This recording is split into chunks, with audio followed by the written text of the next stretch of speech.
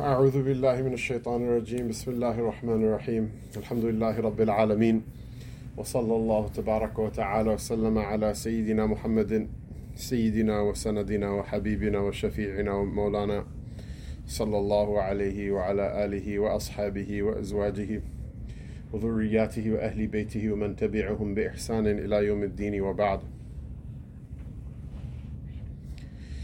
Before we start today's reading, Inna lillahi wa inna ilayhi raji'un. I don't know if you guys know Imam Alauddin Bakri. He's on the West Coast. He speaks at different events sometimes. He does fundraisers and things like that. He sent a text today saying that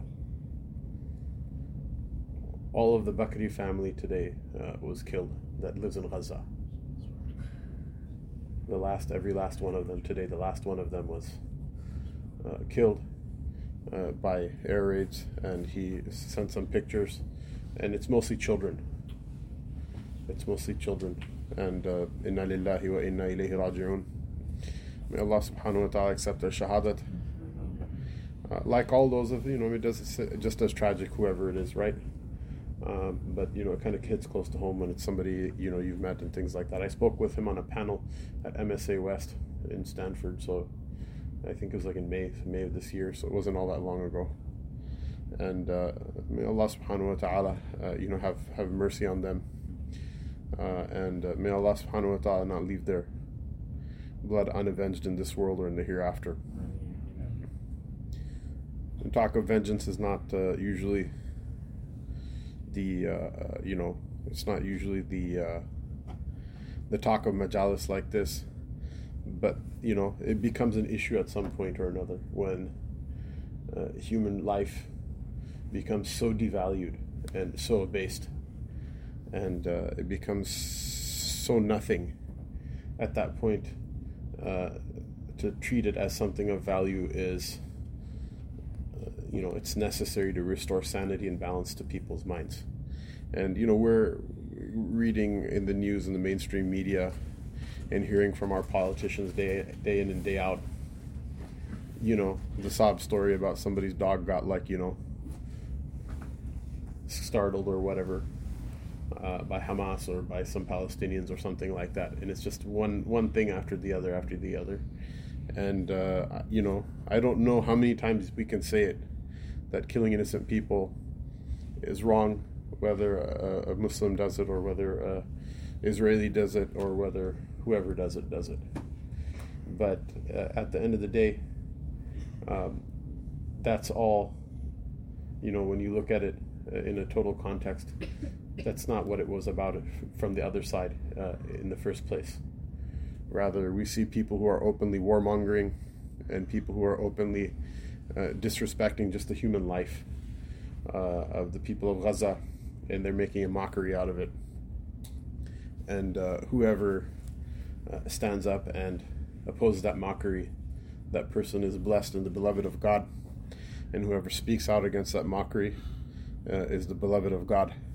And whoever hates that mockery is the beloved of God. And whoever accepts it as just part of life, we fear for such a person a bad end in this world and in the hereafter. When we say bad end, they may live a full life until they die of old age, surrounded by things. But it's still a bad end. And on the Day of Judgment, Allah subhanahu wa ta'ala, He doesn't forget anything. And He has the right to take people to account, and whoever He takes to account, it's not going to be a good day for them. Babu tahrim al-kadhib. قال الله تعالى لا تقف ما ليس لك به علم إن السمع والبصر والفؤاد كل أولئك كان عنه مسؤولا. وقال تعالى ما يلفظ من قول إلا لديه رقيب عتيد. This is the chapter regarding the prohibition of lying. And these two ayahs were previously repeated, because we're talking about prohibitions of the tongue, that Allah subhanahu wa ta'ala says don't follow that thing you don't have knowledge of, because indeed the hearing and the visions and the heart, all of them will be responsible. They'll be asked on the Day of Judgment. You'll have to bear responsibility for them. And Allah Most High said in His book that a human being doesn't cast out any utterance except for there is right with him an angel who watches vigilantly over him and writes everything down. And so the munasaba of ma laysa laka bihi ilmun is important when it comes to kadhib. Allah Ta'ala says, don't follow the thing that you have no knowledge of, when talking about the prohibition of lying. وَالْكَذِبْ هُوَ الْإِخْبَارُ عَنِ الشَّيْءِ بِخِلَافِ مَا هُوَ عَلَيْهِ. That lying is what? Is to tell someone, inform somebody about something, some information which is not conformant to what that thing's reality is. And so this includes something that I think a lot of us don't think about, because oftentimes we think about it, lying as saying something intentionally that you know to be incorrect. But this definition has a particular subtlety that's different, which is what? It's saying something about something that is not conformant to its reality. So in that sense, lying here includes what? It includes saying something that's wrong, whether you knew it or not. And so this is one of the differences between the way we think about lying and the way that the Aslaf, radiallahu ta'ala anhum, considered lying, that they considered saying something that you're not 100% sure about to also be included within the list of what's a lie. If that subtlety wasn't there, the science of hadith would not have been able to be what it is. And to be honest with you, if people didn't have that sensibility about them, then human civilization would not be productively possible. When we say productively possible, what do we mean?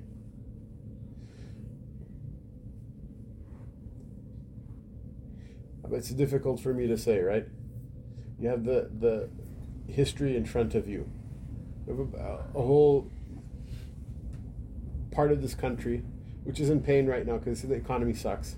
Why couldn't it be like in the 1950s where people had, wage labor jobs and, they could afford buying houses and they could afford buying cars and they could afford this and they could. It's because black people weren't allowed to drink from the same water fountain. It's because all the stuff that they lived on was built by slave labor. Why is England no longer what it was? Because you didn't smash and grab all the civilizations of the world and loot with both hands, right? Why is Spain and Portugal not the way it used to be? It's because you didn't take the largest, kidnap somebody and take the largest ransom in the history of the world and still kill the dude afterward. Atahualpa, the king of the Incas, they took the largest ransom ever in the history of mankind. It was paid in silver. And they still killed him afterward. That's why. It's not a proper society. It's not a true society. This is an issue. Everybody's going to be pissed off about the economy not being correct. Why? It's because there's more people who share the wealth now. And so a few people don't have it concentrated in their hands as much anymore. This is a problem. It's a problem all over the world. It's a problem all over the world. That's a system. It's not going to last. It doesn't survive. It's all fake. If you want to actually get along and live properly in this world, you have to do it a different way. And so that different way, it's not possible. It's not possible when people are not honest with one another in what they do and what they say to a degree that's perhaps higher than what it is right now.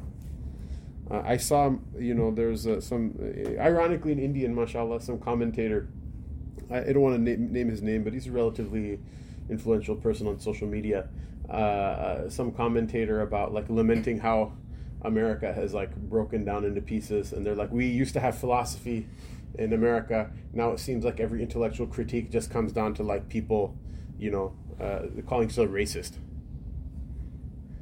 And I'm did you ever think? I agree, it's actually a problem. It is a problem. Intellectually, this age is not the most robust that quote-unquote Western civilization has put forth, right? But there's also another issue is that people have been really racist, right? So you can't just discount that from the calculus either. So it's not all one way or not all the other. But the point is that, like, if you're not ready to be honest with yourselves about things, if you're not ready to be honest, you're never going to move forward. You're never going to move forward as a Muslim. You're never going to move forward as an American. You're never going to move forward as whatever it is that you are. That sting and that pain of being able to look at yourself and see something that's wrong as wrong, that's very necessary. And mashallah, it's very necessary also as a Muslim. And if you don't have that, you end up being munafiq, you end up being like a hypocrite, and it's not good. But if you can learn to understand that sting, that pain, to be able to, come to terms with it is a necessary medicine in order to grow as a person, in order to be better.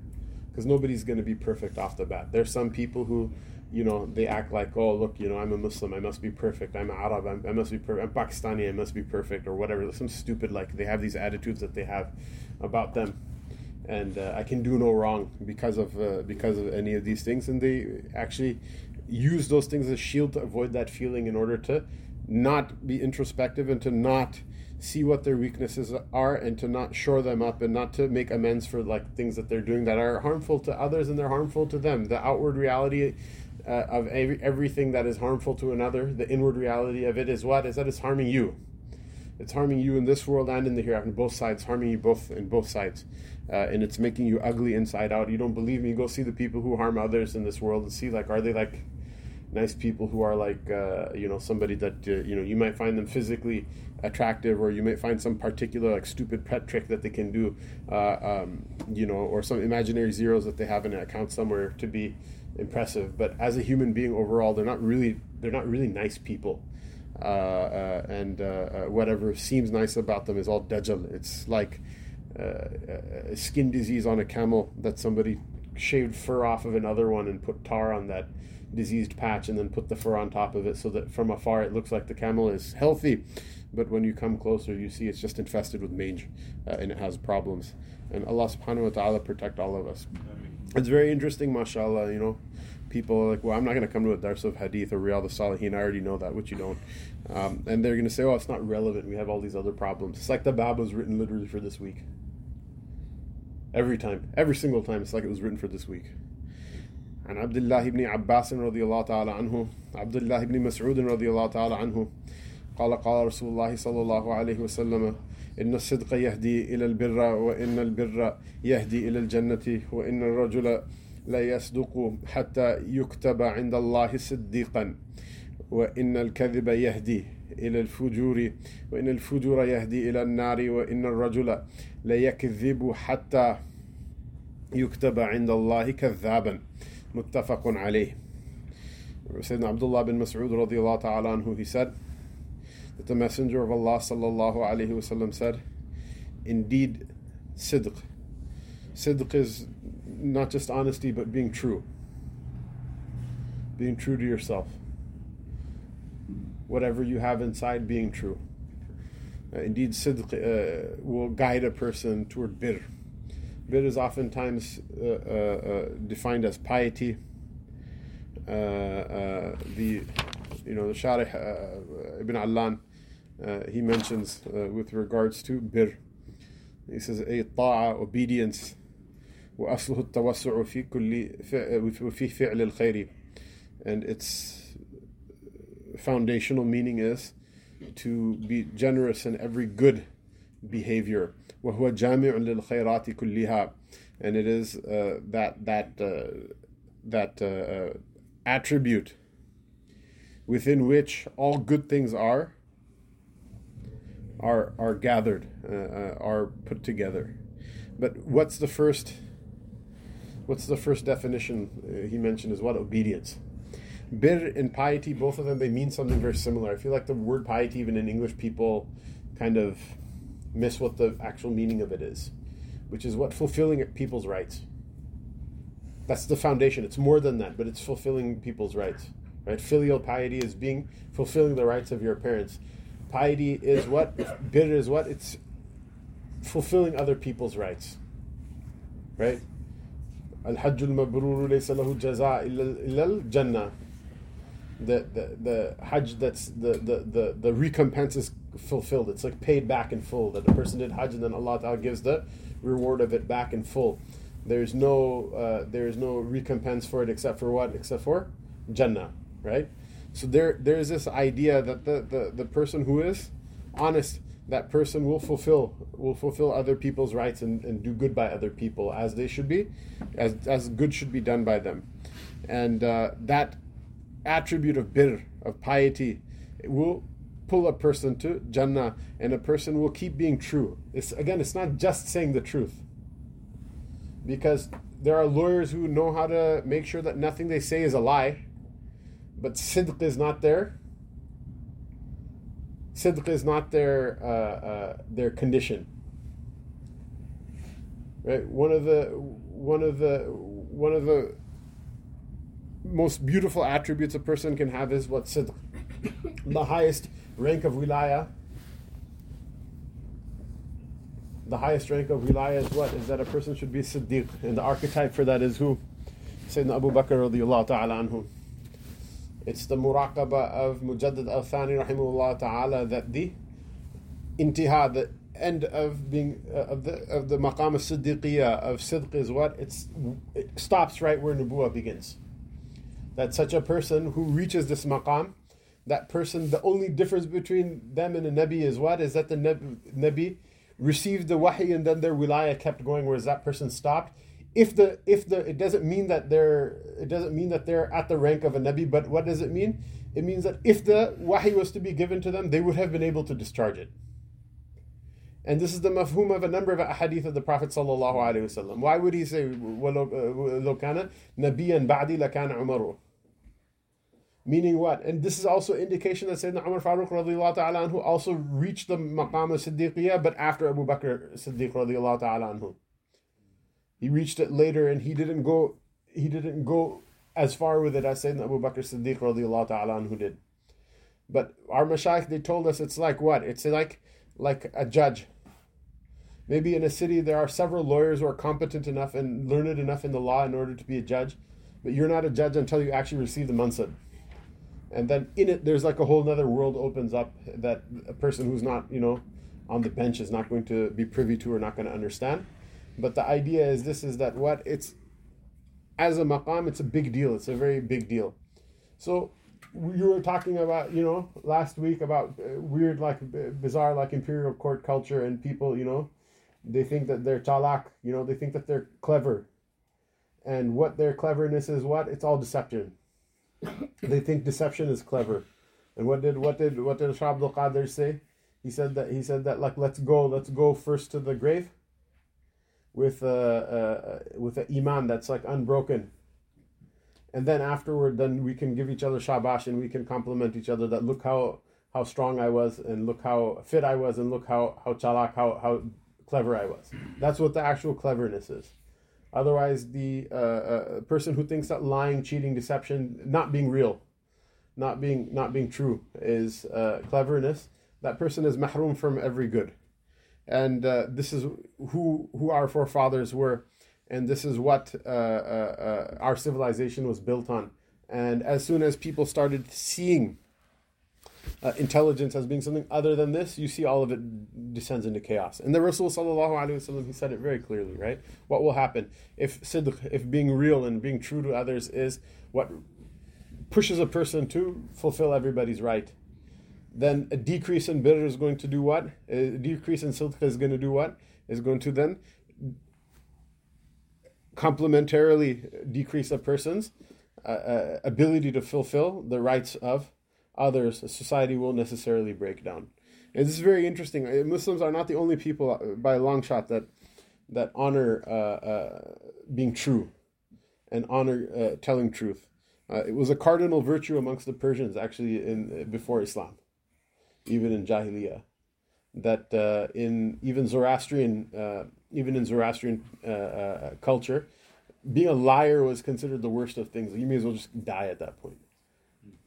Jawan Mardi, we call it Jawan Mardi. Yeah. It's part of a person's manliness, and it's the cardinal virtue of manliness. It's not something that's unique to Muslims. And on the flip side, right, What do we call? We have a word for somebody who is just lying about deen. We call him in Arabic. We call him zindiq, right? Who's a zindiq? A zindiq is a person who will reshape the deen for everything that's convenient for them. So, if you look in the books of fiqh, obviously none of us is the sultan, so this is all a theoretical discussion. But in the books of fiqh, apostasy is a capital offense. According to the Hanafis by had, according to the Malikis by the ijtihad of the qadi or of the sultan. But if a person within the sovereign Muslim polity renegades and leaves Islam within the Muslim lands, that person is then subject to what? They're subject to capital punishment.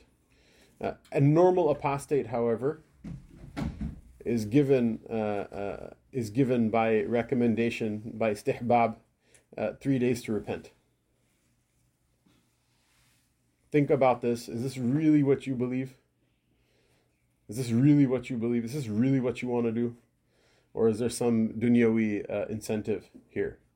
And most people are like that. Very few people actually care for the truth that much that they would be willing to sacrifice for it. Most people, their connection with what they consider a deen of theirs, it has to do with which owner is going to give them the dog food, the Purina chow today. And that's why they live and they act like dogs. Whereas a person who truly believes in something, right, that person, according to their own conception, if they're willing to be a martyr for it, then, well, maybe they really do believe in it, But most people are not like that. And so the istitaba of the murtad is recommended that you give them some time to think about it. Whereas the zindiq, there's no istitaba at all. The person is killed. Why? Because even if they say, well, I repent and whatever, what is it? It just gives them another day to lie and cheat again. Right? So who's the zindiq? Is the person who every day they believe something different. They don't have any actual beliefs. They believe something different every day based on what's convenient for them. It's not an actual belief, right? I can think there are people in this world, how as far-fetched as it is for a Muslim to even conceive of this, that maybe there is someone in this world that believes in multiple gods, 3 gods or whatever. There is somebody in this world that believes somehow or another, whatever, like when you die, you get reincarnated and all this other stuff. It could be a sincerely held and incorrect belief. But the zindiq is somebody who just makes a mockery out of this entire thing. They don't believe in anything. In fact, they can't believe in anything. In fact, they're opposed to believing in anything. They reduced what? The aql Allah Ta'ala gave them, and the heart that Allah Ta'ala gave them, and the speech that Allah Ta'ala gave them, and the superiority over all the other creation Allah Ta'ala gave them into a joke. They've destroyed some part of their humanity. What I wanted to mention is that the word zindiq is almost certainly of Persian origin.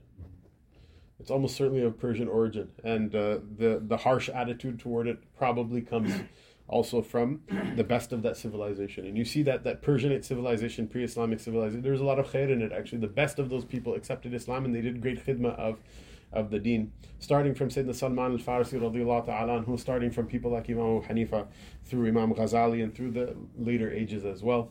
But then there are some also a lot of really weird stuff that comes out of weird mountain cult nonsense that's also seems to be have made a comeback somewhere along the way in Muslim history as well, and that's also very problematic. And what's the foundational thing of all of those groups that they have in common is they consider it to be an act of piety to lie to everybody for any convenience whatsoever, whether it's religious or worldly.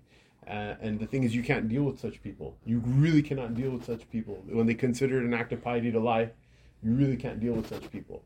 The muhaddithun mention that, right? Bukhari will narrate from somebody who has a incorrect belief. So somebody who believes, for example, that Sayyidina Ali radiallahu anhu should have been Khalifa, not Abu Bakr.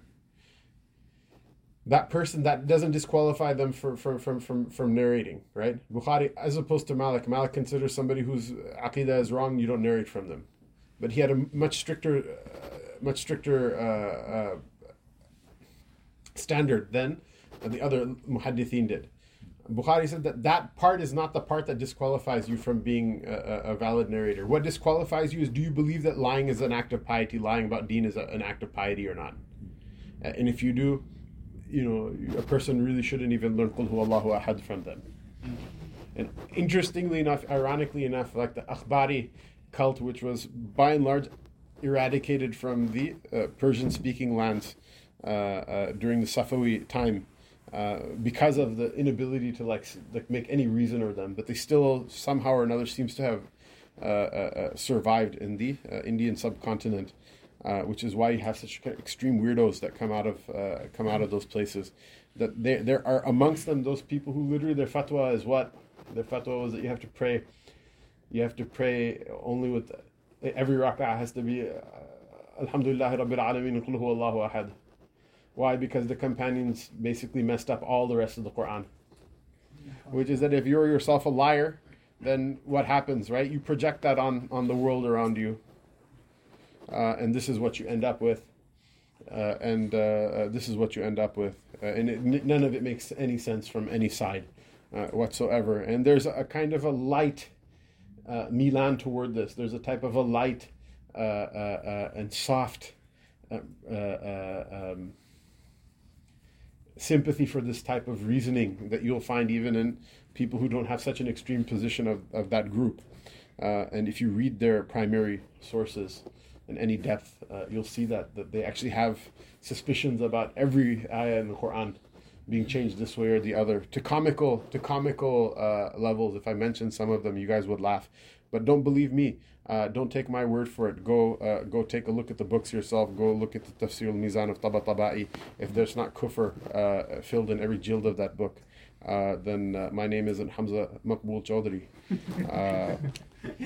Who knows? Maybe it isn't. I don't know. You guys decide for yourself. So that's how society works. And is Islam, do people seem to be enjoying Islam in those lands? It doesn't seem like it. It seems like people are more or less sick of it. And it's very funny. I've met people who have traveled to like Iran for that matter, right? And they say if you tell people ask people who are demonstrating against hijab and demonstrating against, I don't want to this and I want to party and I want to drink and I want to this, that, and the other. If you ask them, do you hate Islam? Most of them don't say yes. They won't say, I hate Allah, I hate the Quran, I hate the Prophet Sallallahu Alaihi Wasallam. But what is it? It's the entire bureaucracy of lying. That's what they hate. And there are some weird and bizarre, lurid details that have been well documented about how this current government works with that as well. This is not the time or place for it, but we can, you can look into it yourself. But lying is it doesn't work. The Prophet ﷺ said what? He said what? إِنَّ الصِّدْقَ يَهْدِي إِلَى الْبِرِّ وَإِنَّ الْبِرَّ يَهْدِي إِلَى الْجَنَّةِ وَإِنَّ الرَّجُلَ لَا يَصْدُقُ حَتَّى يُكْتَبَ عِنْدَ اللَّهِ صِدِّيقًا. Right? That person will keep being true until he's written with Allah Ta'ala as being Siddiq, a true-faced one. A person of true faith. Of course, you can believe that, or you can say, Ibn Mas'ud, he betrayed the Prophet ﷺ and lied and said that Abu Bakr should be Khalifa instead of Ali or whatever, so we don't narrate for. So that's another, I guess, alternate theory that a person can roll with if they really want to. But ironically, the person who belies the one telling the truth for saying you should tell the truth by accepting the liar who says you should lie as being the one who tells the truth. There are some people who I guess, their 5G is giving them corona and the vaccine has made them gay. So, that mindset I can't do anything about. You can talk to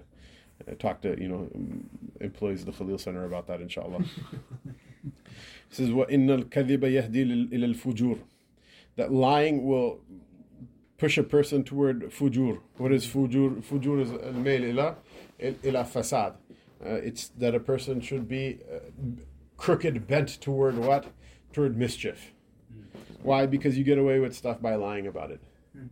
You have an unfair advantage over people by lying when they assume that you're telling the truth.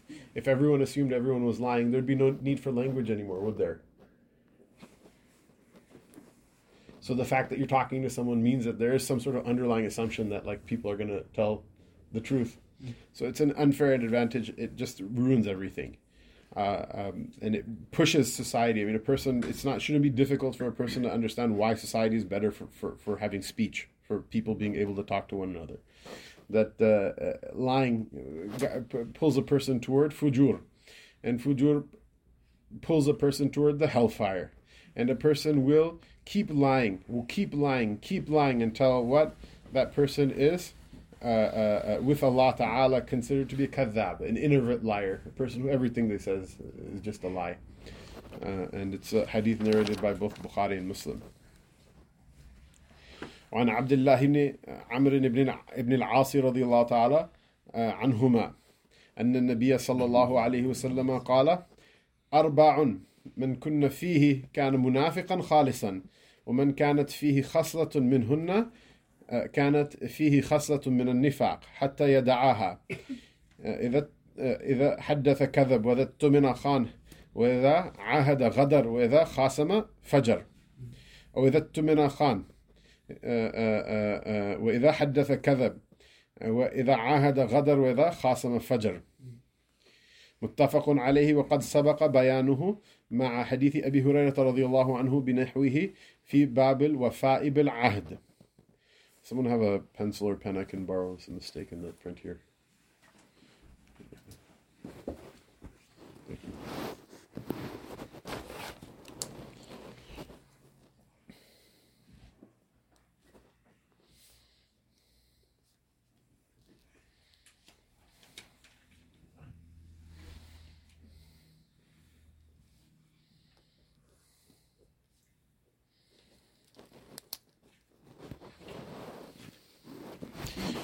Sayyidina Abdullah ibn Amr ibn al-As radiyallahu ta'ala anhu, he narrates that the Prophet sallallahu alaihi wasallam said that there are four qualities.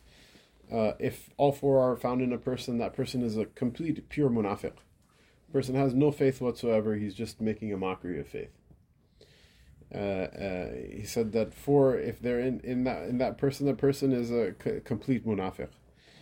If the person has one of these qualities, then that person has a quality of nifaq inside of them. If they're partial munafiq, they have a quality of nifaq inside of them until they abandon such an evil trait. And so the first one is, if the person is trusted with something, they betray the trust. They're treacherous and they betray the trust that they're given. And if they speak, what their speech is a lie. And if they promise you something, they will not fulfill the promise. And if they they get into an argument with somebody, their argument exceeds any reasonable boundary. And one of the interpretations of that is فَجَرَ بِالْأَيْمَانِ الْكَاذِبَةِ وَالدَّعَاوِي الْبَاطِلَةِ, that they'll start to swear oaths that are incorrect, and they will start to make accusations that are also likewise incorrect. Again, you see the current situation that the Muslims are going through right now, in particular with the idea of this media war, the whole Hasbara campaign that the Israeli intelligence is running against not just Palestine, against the entire Muslim world, because they decided, mashallah, decades ago that somehow or another the Muslims are their enemies, and that they are going to have to weaken and take out Muslims wherever they are. This is one of the reasons that our own intelligence confirms the fact that they later on found out that Netanyahu was, after 9/11, knew that Iraq had nothing to do with it and that they didn't have weapons of mass destruction, but they kept feeding us basically intelligence summaries and reports that they have hard evidence to the contrary. Why? Because any strong Muslim country in their presence, they felt would be their enemy. Now you see all of this kind of nonsense, all this nonsense propaganda being put out, where people just lie about stuff. There's the 40 beheaded babies. There's all these kind of weird AI images where people's hands are crooked and their faces, if you zoom in, you see they're malformed, and all of this type of nonsense, just lying about all sorts of things. And the thing is, and I need us to understand this as Muslims. The antidote to lying is not more lying. The antidote to lying is what? The truth. It's sidq. So anybody who's going to sit down and fabricate, and by and large, it's not happening all that much, but it does happen from time to time. Anyone who's going to sit and fabricate something to throw back at their enemies when their cause is just, they undermine the fact that their cause is just. And this is one of the reasons I have so much respect for our Dagestani brothers who seem to have mopped the floor yesterday in the UFC. Even though if you were to ask me what the fatwa in UFC is, haram to hit people in the face. Even Habib himself, people would, praise him. And he says, I'm not a role model. The Prophet ﷺ is a role model. He would actually say you're not supposed to hit people in the face. I'm not a role model. The Prophet ﷺ is a role model. But they're in their work, whatever work they do, just like someone who has a laundromat, washes clothes. This is these guys' work. They do it well. Whether it's good or bad, whether you want to do it, you don't, whatever you have to say about it, shar'an or any other way, shape, or form. That you see, mashallah, in their moment of glory, Islam Makhachev, mashallah, the guy he knocked out is a tough guy, man. He's not a small dude. Some of these guys are scary fighters. He knocked the guy out cold in 2 minutes. When they took his interview, and still adrenaline is going through his veins. He's still out of breath. He's still sweating. And they announced him as the winner. It's the moment of ultimate glory. After so much crap is talked about this fight and so much smack is talked about the fight, in that moment, what did he say? He said Alhamdulillah, and he remembered the people of Palestine. Hamzah, true to Hamzah form, the man is a bit turbulent compared to his other Dagestani colleagues. He's the one who cusses a little bit more. He's the one who sometimes in his temper and his anger shows a little bit less than the gold standard that their Sheikh Habib, mashallah, set for them. Right? Even he in an interview, a woman is asking him, we saw a human side of you. Because he said something about Palestine. He said actually very powerful words. He said that I wasn't, born to fight in an octagon in shorts. He goes, if I had a way of going and helping my brothers and sisters, wallahi, I'd be there. And I don't care if I die, but I'm not afraid of dying, but I'm afraid for them. Afterward, a woman was interviewing him, and still adrenaline, all of this stuff. And she's like, you showed your human side. You're just this tough animal in the ring, And none of these guys ever talk this talk, right? But all their opponents, I'm an animal, beast, I'm gonna rip you apart, I'm gonna kill you, I'm gonna make your kids into into orphans, I'm gonna this, I'm gonna that. So you were an animal in the ring, but you showed your human side, And he's like, yeah, he goes, it's hard, flipping through Instagrams and seeing the bodies of children, of kids. He goes, it's hard. And she's like, yeah, but coming back to the ring, you're a real beast, you're a real animal, you ripped them apart and this and that and the other thing, completely clueless and callous, completely no understanding of what just happened. And he tried answering her question, and he's like, you know what? I can't talk, I have to go. Why? People will see that. And who's going to see that? Not people who are mashallah, your non-Muslim person, who knows some Arabic, or who studied Islam, or who even cares about any of these things. Right? But regular people, mechanics, and, just regular, plumbers and carpenters and, just regular folks. And they're not going to know anything about the details about what happened. They're just going to know that these guys reached some pinnacle of fame and wealth and of popularity that makes a person what? It's ghinan mutghin, right? The Prophet ﷺ described a type of level of wealth a person gets to, that it makes that person a complete profligate. Because you don't need to care about anybody anymore. You flip the bird to everybody you've ever known, and it's not going to harm you anymore. So at that time, a person only does what they really want to do. They only say what they really want to say. And so that person showed sidq in their entire journey to that point. And in that moment, they're like, yeah, it's not right, kids are dying. It cuts through so much propaganda, and a person is who thinks that the antidote of lying is more lying. That person is as if they have a weakness in the faith in what the message that the Messenger of Allah sallallahu alaihi wasallam came with is. And there are exceptions. Literally, the next chapter in this book is the exceptions to the rules. There's sometimes it's allowed to lie. But they're very particular exceptions. The rule is what? Right? You don't know anything about the rule by the exception. You know the exception by knowing the rule, but not the other way around. The rule is what? Is that sidq is the default state of every believer. That the Prophet ﷺ himself, he was al-Amin. Nobody could say anything about that. Even his enemies, when he went to, one of the reasons he left Sayyidina Ali radiallahu ta'ala anhu behind when he went on the hijrah was what? Was because even his enemies used to trust him with stuff because they can't trust their own relatives, they can't trust their own friends. So it's like, okay, you stay behind, give people their stuff back, and then you can come later. You can come afterward. It really affects people, right? They see the Prophet ﷺ being mocked when they asked, he was asked the question about, the questions about the who ruled the entire world and who this and who that, and he said, I don't know except for what's told to me. And they started mocking him and making fun of him, the Ashab al-Kahf and things like that. And they mocked him to a point where people are like, wow, man, if he was just lying all this time and he would have made something up by now, because this level of mockery is really intolerable.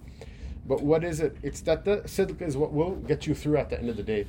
That fights, wars, battles, problems, issues, they don't last only 1 day or 2 days. There is a long term, there's a vision a person has to have for the future. Nothing can ever beat sidq. Nothing can ever beat sidq. And on the flip side, think of it, what does it mean about those people who everything is just a lie? Everything is just obscuring. There's an unwillingness to come to terms with the truth. Then what do? They lay a trap for themselves as well. Because what happens, so many people, you've seen them, they start peddling the Kool-Aid so much, then they drink it themselves, and then they themselves start to forget what reality is. And that's why pride always goes before the fall. These people somehow or another think that we've bought all of these politicians, and we've bought all of these media people, and we've convinced all of them that somehow or another we're perfect and we're invincible and no one can do or say anything to us, while they don't realize the entire world hates them now. Literally the entire world hates them now, and it's going to eat them from every single side, and it's going to be a 100% catastrophe. There are people amongst themselves who realize the catastrophe that's coming, but the main group back home has drank the Kool-Aid so badly that now they're intoxicated. They're not going to be sober again. Possibly they won't get sober again in time in order to save themselves. But that's an issue. That's a problem. It's a really big deal. It's a real problem. I don't think, anyway, I don't want to talk about politics too much, but there are a lot of interesting individuals, politicians who have passed relatively recently, who seem to have, from both sides of the aisle, mashallah, who seem to have difficulty seeing facts that are so clear in front of their own eyes, and it's costing them right now. And it will cost us. Forget about elections. Who cares about elections, Think about on the day of judgment, a person is going to have to give a hisab on that day. It's not going to be a good day if you don't keep your accounts straight. He says that if he's trusted with something, he betrays the trust, and if he speaks, it's a lie. And if he makes a covenant, meaning he makes a promise to somebody, he breaks his promise. And when he argues with somebody, his argument exceeds any sort of reasonable bounds. One said, right? Well, it exceeds any reasonable bounds. So that's it. You threw a rock at me, I'm going to break your arm. The guy who had that policy, they gave him a Nobel Prize, by the way. Nobel Peace Prize. If it was in physics or chemistry, I'd understand, right? That we're going to eradicate them, they're animals, they're this, they're that. It's not. Where's the reasonableness in any of that? Where's the reasonableness in any of that? It completely boggles the mind. 100% boggles the mind. Look, I'll be honest with you. But what the point of all of this is what? The point of all of this is what? Is that you can't be oh, look, because of this, let's kill women and children, and let's do this and slaughter every last one of them and do this and do that and do the other thing. Rather, at the end of the day, you have to restrain yourself. The Prophet ﷺ, look, and he didn't just talk the talk, he walked the walk. He showed the entire world as well. Wahshi, he was a slave The Prophet ﷺ, there were people of his class of society, his message is there to uplift them. He's the last person who should have beef with the Prophet ﷺ. He killed Sayyidina Hamzah radiallahu ta'ala anhu, his most beloved of his family. Right? Abu Talib, he did a lot for him. But he didn't believe in him at the end of the day, right? That's what family is like, right? So imagine that you have somebody actually believe. I'm trying to think right now. Did any of my uncles ever come to a bayan of mine, like once? It might have happened. Allahu alam. Like, I don't know. You know what I mean? He actually believed in him. He actually took the field of battle and said, "No, it's the haqq. I stand with you." And that's the one person he had, and that's it. And the Prophet ﷺ, when the person came and gave his shahada, he forgave him, and it was so hard for him. He forgave him though. So imagine that. Netanyahu, mashallah, not a popular guy amongst Muslim circles nowadays, to put it mildly. Right? Imagine all of these people. If one of them made sincere tawbah, what are we going to do? No, flatten the ground. No. It's really not what we're here for. It's not what the Prophet ﷺ came for. It's not what Allah Ta'ala, when he kataba ala nafsihi rahmah, that's not what Allah Ta'ala is, about. Ever. From before time existed. It's not what Allah Ta'ala is about. But you can't do that. You can't do that. If you see somebody who has no boundary whatsoever, they're like never able to forgive anything, they're never able to forget anything. Something's very wrong. Something very wrong has happened here. And it needs some sort of adjustment. It needs some sort of adjustment. And this is in no way, shape, or form intended to soften a person's resolve against an enemy who's actively killing children right now. It's a completely hypothetical. It's a hypothetical situation, but we should have those in our heart as well. So on the Day of Judgment, Yawm Tubla Sara'ir, the day that the hearts are examined for what's inside of them, a person should be able to have an answer to Allah Ta'ala. Did you just fight because you hated somebody, or did you just fight for vengeance, or did you fight for my sake? A person should have an answer. None of us are doing any of the above. We're sitting here keyboard warriors or whatever at maximum, and most of us are too scared to do that also. Right? Did you just yak? Did you just speak because you wanted to be a big man, or did you speak actually something for Allah Ta'ala's sake? Did you deploy your ability to speak, your tongue, for what? For the sake of Allah Ta'ala. لِتَكُونَ كَلِمَةُ اللَّهِ هِيَ الْعُلْيَا. Allah Ta'ala give us tawfiq and save us from fooling ourselves. وعن عبد الله بن عباس رضي الله تعالى عنهما عن النبي صلى الله عليه وسلم قال من تحلم بحلم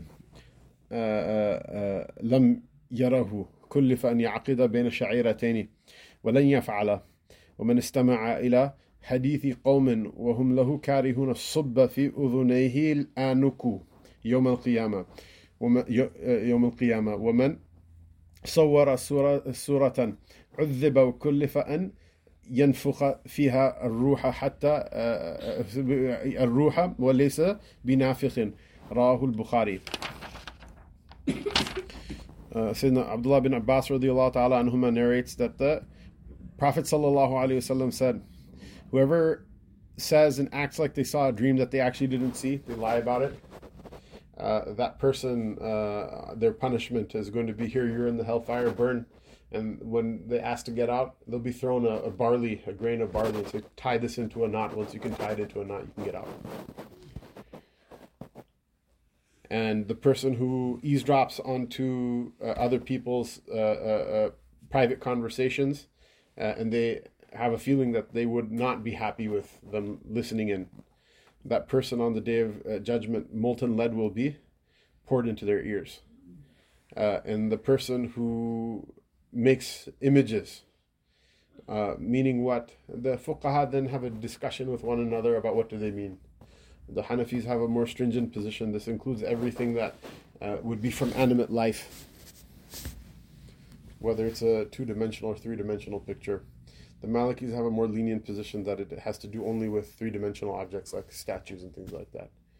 And there are exceptions to that, but that's the subject of a fiqh class. It's not what we're talking. The idea is that the making of images is a bad thing in Islam, and what the specifics about it are, then you learn them from the fuqaha.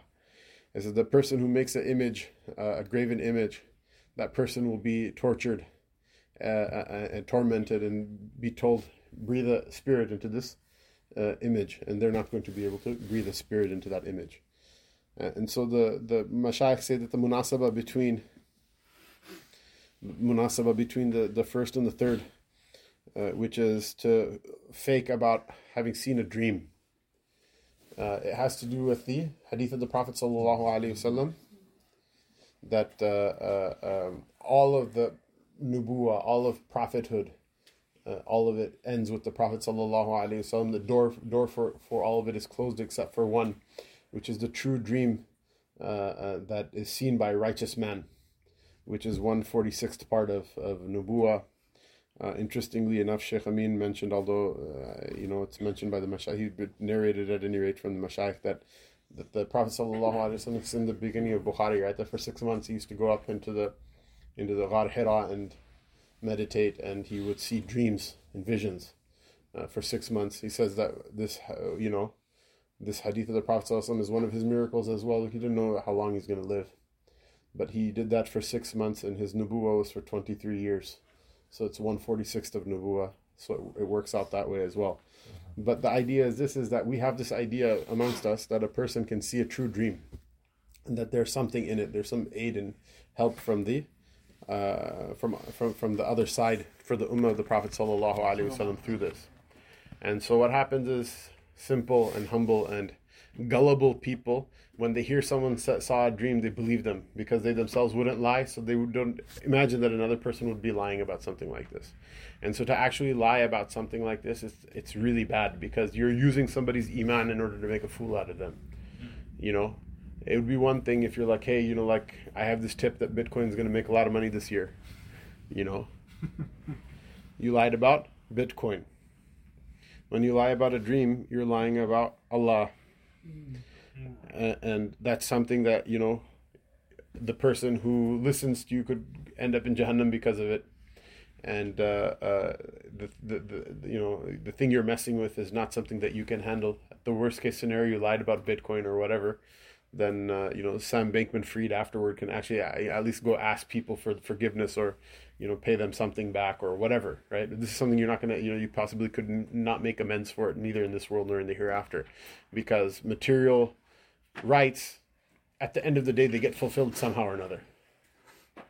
Whereas a person's iman, nuqsan in it, there's no way you can ever pay it back. This is one of the reasons Malik rahimahullah ta'ala, one of his opinions about why the person who's in the, kills another person, it's written with such emphasis that that person will go to Jahannam for such a long time, as if the person won't be forgiven by it. It's because most people, when they kill one another, they themselves are not killing like the most righteous of people or going straight to Jannah. They themselves have issues that they're going to have to deal with, and so they're not going to be inclined to forgive another person because of that. And so a person should be very careful, very wary of all of these things. As a person who eavesdrops, they'll have molten lead poured into their ears, and the person who makes a graven image. Why? Because graven images are the asl of idolatry. That the person who, and their mockery of the creative prerogative of the Lord, that a person who makes graven images, that person will be asked, when they ask, how do we get out? I said, blow a spirit into this thing you made, and once you do, then you can get out. It's meaning you're not getting out for a very long time. That's the munasabah between the first and the third thing. Inshallah, we'll read one more hadith, inshallah. وعن عبد الله بن عمر رضي الله تعالى عنهم قال النبي صلى الله عليه وسلم أفرى الفرية أن يري الرجل عينيه ما لم ترياه. رواه البخاري ومعناه يقول رأيت فيما لم يره.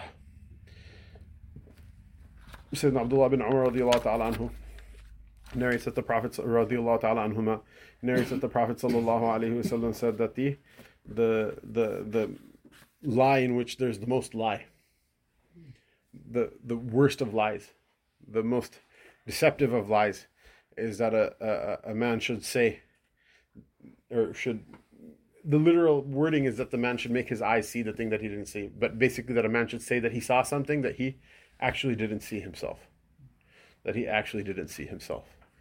And so this includes, again, both dreams, and it includes reality too. And this is one of the things that Ibn Allan mentions about the previous hadith with regards to the dream, that saying faking a dream is one thing. It's even worse than to lie about like a testimony in court or whatever, because those are then things that impinge on the Lord's right, and they also impinge on the rights of others, the material rights of others. Here, it's a more general admonition that for a person to say that I saw this when they didn't really see it. One thing is hearsay. I say I heard this, but to say I saw it, but you didn't really see it. It's actually one of the really cool things about like Turkic languages. Anyone here speak any Turkic language? So they're one of the really complex, very difficult things for people who are non-Turkic speakers to learn is there's a different form when narrating something that someone said that you heard yourself, and there's a different verbal form for when you narrate from someone who's a relatively trustworthy source, but it's a different form than when you heard it yourself. And there's a different form for a source that you have some doubt about. There are actually 3 different verbal forms. So in the form itself, it's the same thing. You're saying essentially the same thing that so-and-so said so-and-so. But one is the form, the simple form means that you actually heard it yourself. And then there's another, the ikan form is that you heard it from a reliable source. And the imish form is like, maybe he said that, maybe he didn't, I don't know. And so it's interesting, you know, like, and the Turks, mashallah, seem to have gotten along with Islam really well throughout the ages, and they still do to this day. May Allah subhanahu wa ta'ala strengthen them and increase their numbers, increase their hordes. We could use them now. Allah subhanahu wa ta'ala give all of us tawfiq. Wa sallallahu ta'ala ala rasulihi sayyidina Muhammad wa ala alihi wa sahbihi ajma'in. Are there any questions?